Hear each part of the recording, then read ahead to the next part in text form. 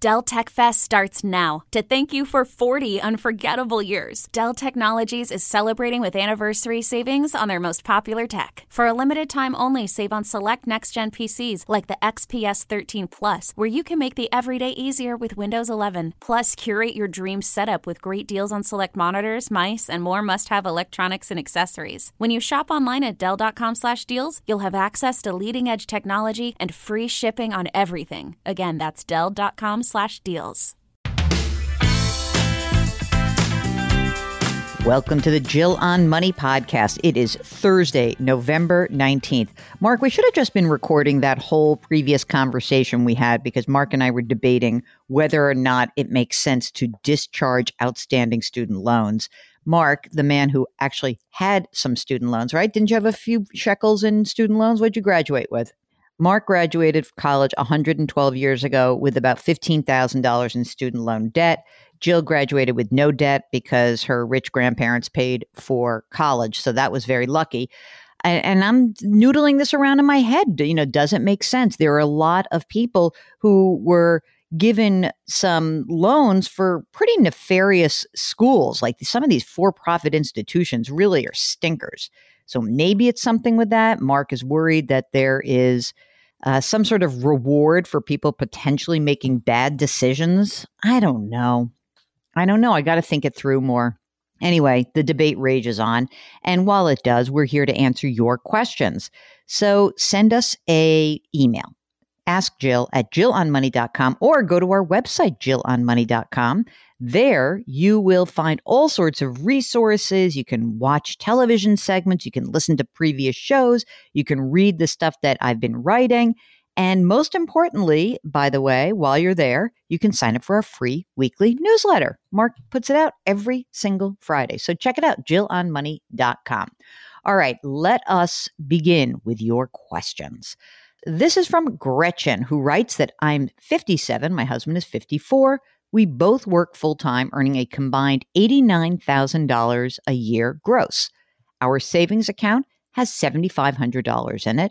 We've got a Fidelity 401k through his employer. It currently stands at $566,000. Wow. And she says hers is $28,000. Okay, so Gretchen goes on to write that she's expecting a $90,000 inheritance from the sale of her father's house and land estate prior to any taxes or fees for the state of Washington or the feds are entitled to. I don't think you're going to have much. I mean, I doubt that there's going to be anything that's due on that. You'll probably get a step up in cost basis. But anyway, Gretchen says this could happen before the end of 2020. What should we do with the inheritance? Here we go. I'd like to get rid of the $11,500 in credit card debt, and there are some things in the house that need immediate attention to the tune of $10,000. I want to be smart with this money from Dad. Any and all help greatly appreciated. Okay, so number one, ready? Wipe out the credit card debt, do the stuff in your house, and beef up that savings account. I bet that you need more than $7,500 to get you through 6 or 12 months of your living expenses. So whatever that number is, whatever your monthly expenses, multiply it by 6, or maybe even 12, somewhere between 6 and 12 months of your expenses should be in your boring savings account. Now, beyond that, you didn't mention whether or not you're both maxing out your retirement accounts or not, but perhaps one thing you could consider would be a Roth IRA. Because with the money that is left over, you guys will absolutely be able to each make a contribution to a Roth IRA. In 2020, you can make up to $196,000 together. So you can each put that $7,000 in. $6,000 is the max. Catch-up contribution of $1,000 because you're both over 50. So you can each do $7,000, which is $14,000 for 2020. And then in 2021, you can do the exact same thing. That's what I would do. You might as well open it up at Fidelity since you have 401ks there. Very easy. Choose either a target date fund or just split it between half the money going into a bond index fund, half the money going into a stock index fund. I hope that helps and good luck. All right. Eric writes, Jill and Mark, I have a question about taking a coronavirus-related distribution from my 401k. Okay, here we go. Eric says, I qualify for the distribution. I plan on using it to get assets out of my fee-laden 401k, then repay them immediately into an IRA to avoid any tax issues. Huh? So if you get a distribution, you qualify for it. You can take the money out. You want to get it out of your 401k and move it into an IRA. My question arises because earlier this year, I converted a portion of my 401k to a Roth. This was done all within the plan itself. Will I be facing any headaches from the 5-year rule when I take the converted money using the coronavirus-related distribution? Mark, what do you think of this? So what we're not sure about is, are you talking about taking the portion that was not converted from your 401k and moving that into an IRA rollover? Because that I think you could do, but you cannot do the Roth part of it. That you can't do. I'm pretty sure about that because that will get you into the 5-year rule. That's a problem. Also, I'm really wondering, can you tell me what your actual 401k choices are and what the fees are? Because before you go through all these shenanigans, are you buying a problem potentially? I need to know more about you. I'm not willing to give you the thumbs up on this yet. All right? I'm just not. Okay. Next. This is from Thomas, who writes, my 27-year-old daughter works as a pharmacy technician for a large chain with few benefits. She qualifies for Medicare, but she may need to look at other expanded options such as disability and hospitalization, dental, and vision. A broker came from an insurance company offering life insurance. Since she is single, living at home, I think she needs to look at something else. Also, this company only showed 1 star in reviews by Consumer Reports. Any advice? The ever-watchful father. She qualifies for Medicare. She doesn't qualify for Medicare. So here's the deal. She does not qualify for Medicare because she is not 65 years old. Does she qualify for Medicaid? Maybe, possibly. What she needs to do is not buy life insurance. What she should do is go to the Affordable Care Act and see what she qualifies there. Maybe she doesn't make a lot of money, Mark. And that's why, and maybe he's saying that she gets health insurance through the marketplace and also is getting some assistance because her salary's low. I don't know. Need more details on that one also. Sorry. Jordan writes, I enjoy the podcast on dog walks in Montana. Hey, Jordan, where's my pictures? Come on. Okay, Jordan says, my wife and I have a goal of $100,000 in emergency savings. We're not there yet, but we're headed in the right direction.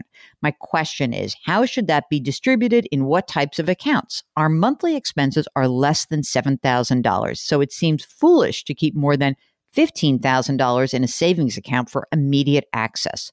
What other types of accounts could have slightly higher yields? CDs, maybe a CD ladder? What do you think? Okay.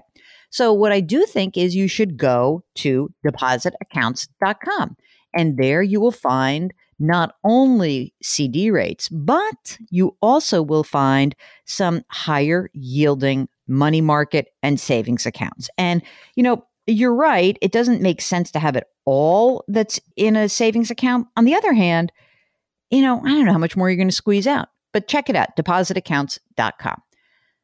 Well, so Mark's saying you should have more than 15 grand. We want you to have 6 months of living expenses in liquid accessible assets, meaning savings, money market, high yield money market, or short-term CDs. You're not going to maximize every dollar that's in your emergency reserve account, but anything over that, you can. You can put the money away into a higher yielding or maybe even a longer term CD. So just be sure to keep the boring money boring. That's my wish for you. Sonia writes, I live in London and this lockdown gave me the chance to slow down and I realized the importance of financial planning and investing. I've always been a saver and I thought I was doing the right thing with my money. But I have had money sitting in a 0% interest account doing nothing. I have savings of more than £20,000 for investments. Mark says that's about $26,000. And Sonia also has another chunk of money for a house deposit.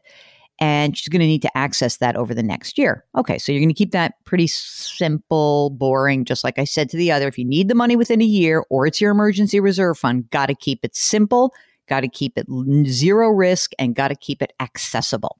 Okay, Sonia says, I've been trying to learn as much as possible about planning, platforms, where to invest, and I've been trying to understand the building blocks and fundamentals. And boy, there's so much.